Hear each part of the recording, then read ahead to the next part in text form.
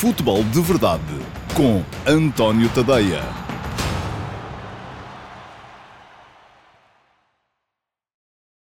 Olá, bom dia a todos. Hoje temos uma novidade, estamos cá fora no terraço. Espero que não haja problemas, porque quando fizemos os testes na semana passada, os aviões estavam a descer. Hoje estão a subir, mudou o vento, com certeza, não percebo nada da aeronáutica. Espero que o som dos aviões não interfira com aquilo que estão a ouvir aí em casa.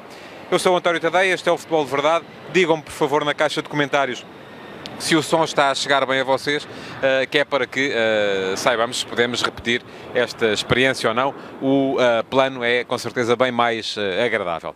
Muito bem, hoje temos uma série de assuntos para falar neste Futebol de Verdade. Houve jogos durante esta madrugada, muitos de vocês com certeza não viram, as pessoas tinham que ir trabalhar hoje de manhã cedo e por isso mesmo não dava para ficar acordado até muito tarde. Eu estive a ver, vou dizer-vos aquilo que achei, tanto do Liverpool Sporting como do Benfica Fiorentina, que começaram precisamente já depois da 1 da manhã. No final, ainda vou responder a uma das vossas perguntas. Podem ir deixando perguntas na caixa de comentários. Deixem-me só esclarecer isto. As perguntas não têm que ser sobre o assunto de que eu estou a falar. Podem perguntar sobre o que vos der na gana, desde que seja futebol, como é evidente, porque farei o melhor para poder responder. Muito bem. Começando pelos jogos de ontem.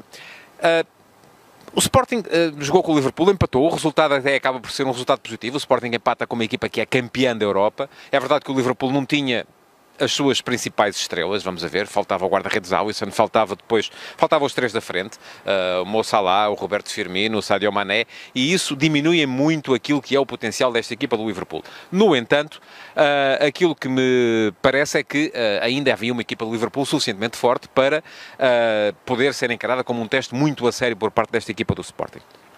Do que é que eu gostei na equipa do Sporting? Gostei muito do Wendel.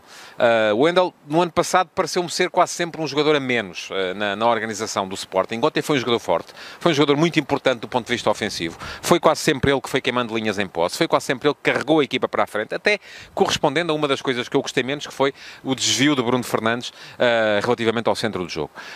Por isso mesmo, o Wendel teve que pegar na equipa, fez-o com categoria, fez um golo, mandou uma bola ao poste, criou uma série de situações de desequilíbrio junto dos últimos metros da equipa do Liverpool e por isso parece-me que foi o ponto mais positivo na equipa do Sporting de ontem.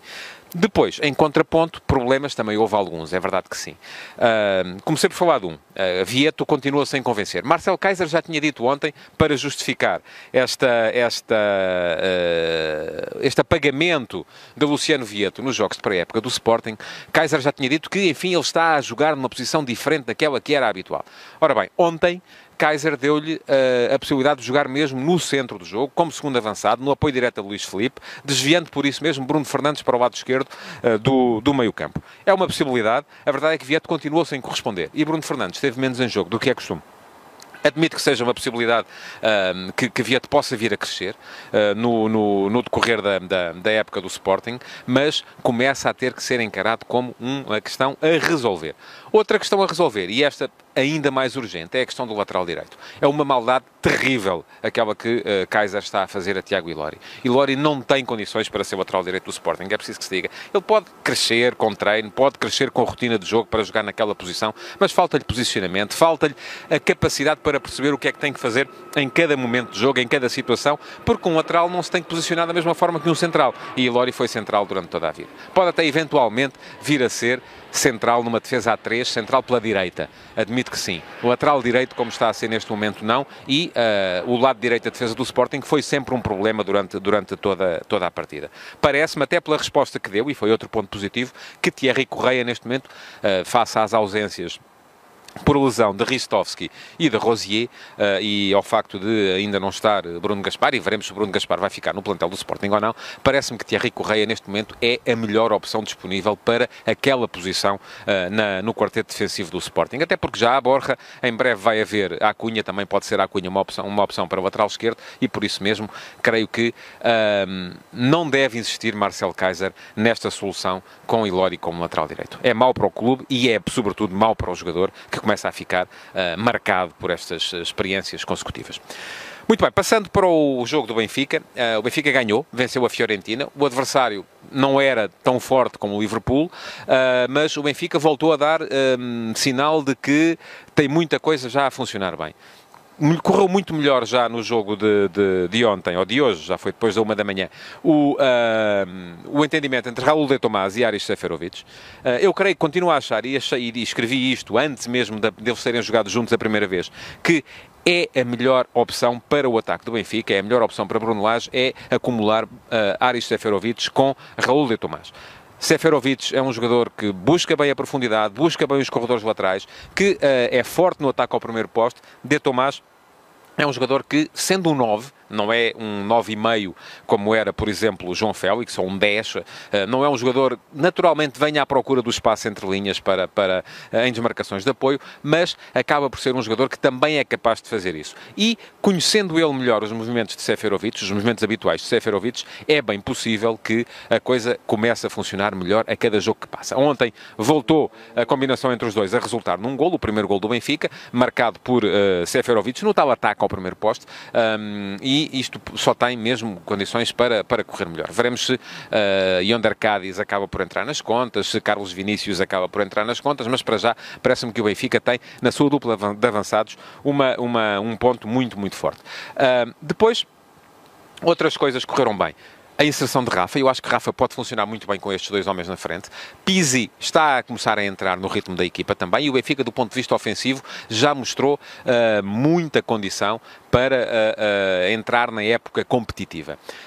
Gostei da entrada de Caio Lucas e, por alguma razão, Caio Lucas foi o jogador que resolveu o jogo com uma bela finalização. É um jogador que finaliza muito bem, que pode ser uma alternativa real a Rafa para o lado esquerdo, que pode ser uma alternativa real a Pizzi, se quiser Bruno Lage colocá-lo no lado direito para dar a Pizzi uma função mais central, mais de organizador, e nesse aspecto parece-me que, não sendo um titular, e não vai ser com certeza titular neste Benfica, é um jogador que tem condições para sair do banco com frequência para ser útil à equipa. Agora, nem tudo correu bem. Não, é verdade, não. O Benfica ganhou o jogo, mas nem tudo lhe correu bem. A equipa parece-me que entrou de forma passiva a partir do momento em que se viu em vantagem. Acaba por ganhar o jogo com alguma fortuna no final. Permitiu que a Fiorentina tomasse conta do jogo a partir de determinada altura. Sofreu o gol do empate, teve alguma dificuldade, até por não ter ainda, do meu ponto de vista, se calhar, ritmo para aguentar aquela pressão durante toda uma partida, mas acabou por, nessa altura, ceder o comando do jogo ao adversário, e isso não é bom. Depois, outra questão tem a ver também com a posição do lateral direito. Nuno Tavares é esquerdino. Ele está a jogar ali como lateral direito, porque o Benfica também, tal como o Sporting, neste momento não tem André Almeida, que está lesionado, e Eboaí ainda está a regressar de uma lesão. Veremos como e quando regressa em condições de poder ser útil a uma equipa de competição. A opção de Bruno Lage tem sido a colocação de Nuno Tavares como lateral direito. E Nuno Tavares é um excelente lateral, parece-me que pode ser uma excelente aposta para a alternativa a Alex Grimaldo do lado esquerdo. Mas do lado direito, sobretudo do ponto de vista ofensivo, falta-lhe, não é tanto o pé direito para cruzar, porque ontem até fez alguns cruzamentos de pé direito e alguns até lhe saíram bem, mas é sobretudo aquela tentação que ele tem de ir sempre à procura do pé esquerdo, e isso faz com que ele perca ali um segundo em cada jogada, e esse segundo pode vir a ser fundamental.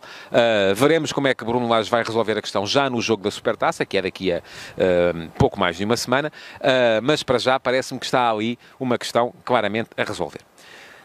Finalizada a análise dos jogos de ontem, ainda queria falar sobre as polémicas em que são envolvido ontem o Futebol do Porto. Foram dois assuntos, basicamente. Um deles teve a ver com a questão de Fábio Coentrão, a entrada ou não de Fábio Coentrão no plantel. Os adeptos reagiram de forma, eu diria, efusiva, contra a vinda de Fábio Coentrão para o plantel do Futebol do Porto, e a verdade é que o negócio acabou por cair por terra. Outra questão teve a ver com o confronto entre Sérgio Conceição e Danilo no estágio que o Futebol do Porto fez no Algarve. Ora bem, são dois assuntos radicalmente diferentes e não têm que necessariamente ver um com o outro, mas a verdade é que ambos estiveram e colocaram o Futebol do Porto no topo da atualidade exatamente por causa da polémica que envolvem. Vamos começar pela questão de Danilo. Danilo, e isto, enfim, ninguém saberá muito bem o que é que, em que termos é que as coisas foram postas, a não ser quem estava, não é? Só quem estava, de facto, é que pode saber se Danilo foi incorreto na forma como se dirigiu a Sérgio Conceição ou se foi Sérgio Conceição que se viu ameaçado na sua autoridade pela forma como Danilo o questionou por não ter avisado os jogadores que ia chegar atrasado para jantar e os jogadores estavam à espera que o treinador chegasse ou que a equipa técnica chegasse para poderem começar a comer. Enfim, eu acho que aqui toda a gente tem razão e ninguém tem. Porque, vamos lá ver, e basta, quem tem filhos adolescentes em casa sabe como é que isto funciona. Porque um capitão de equipa é uma autoridade perante os colegas, mas, ao mesmo tempo, também tem que se submeter à autoridade do treinador. E aqui tem sempre a ver com os termos em que as coisas são colocadas e em que as questões são colocadas. Se Danilo foi incorreto para Sérgio Conceição tem todo o direito e tem o dever até de o punir. Se Danilo se limitou a ser urbano, civilizado e a dizer ao treinador, da próxima vez, avisa, por favor, para os jogadores não estarem à espera, estava a defender o seu grupo. O grupo de que ele é líder, porque ele também é líder, ele também é capitão de equipa. Aqui, definir quem é que tem razão ou quem é que não tem, enfim, só mesmo estando presente e percebendo quem é que se esticou na forma como enfrentou o problema. Portanto, não me custa nada a crer que a razão esteja de um lado ou que esteja do outro. Acredito que o problema vai ser resolvido dentro do grupo, com certeza, porque isso seria, se não fosse, seria péssimo para o Futebol do Porto. Diferente a questão relativa a Fábio Coentrão.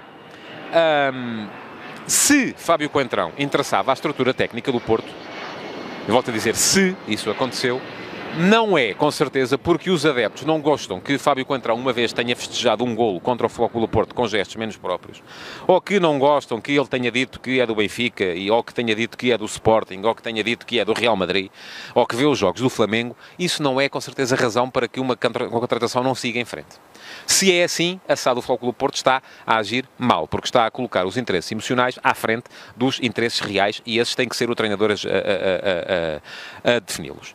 Porque vamos lá ver, aqui há uma relação que é muito clara.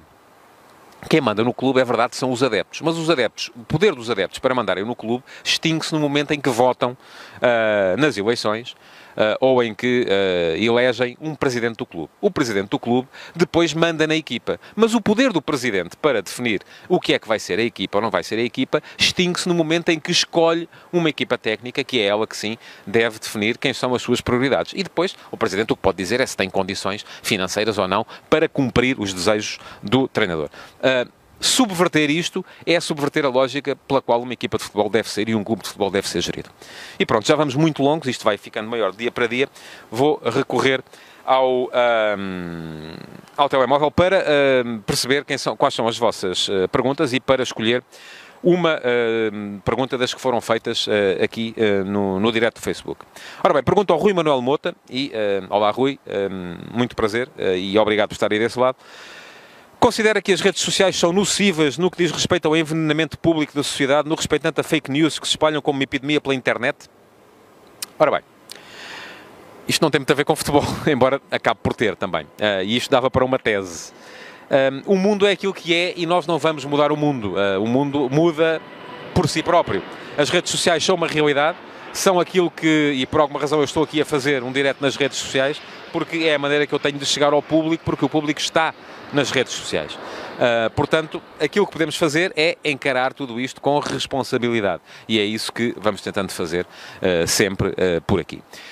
E pronto, chegamos ao fim do Futebol de Verdade de hoje. Não se esqueça que é importante, para que este espaço possa continuar, que reaja, que coloque um like se gostou, que use o tal emoji irritado ou a gargalhada se acha que isto não passa de parvoíce, tudo aquilo que eu estive para aqui a dizer, que comente e que partilhe, para que os seus amigos também possam ter acesso a este conteúdo. Muito obrigado por terem estado desse lado. Até amanhã em mais uma edição de Futebol de Verdade. Futebol de Verdade, em direto de segunda a sexta-feira, às 12h30, no Facebook de António Tadeia.